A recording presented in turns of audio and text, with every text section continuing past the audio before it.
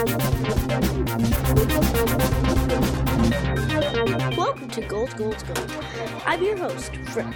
Before we get started, I'm going to tell you a little bit about panning for gold. Probably all would strike at rich. Gold was first found in the American River. Hydraulic mining can ruin the beautiful environment.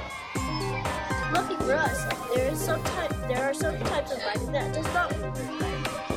That type is panning for gold.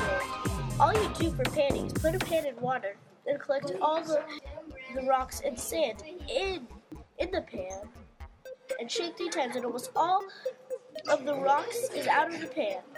Since gold is heavy, it will sink to the bottom of the pan, and you're rich.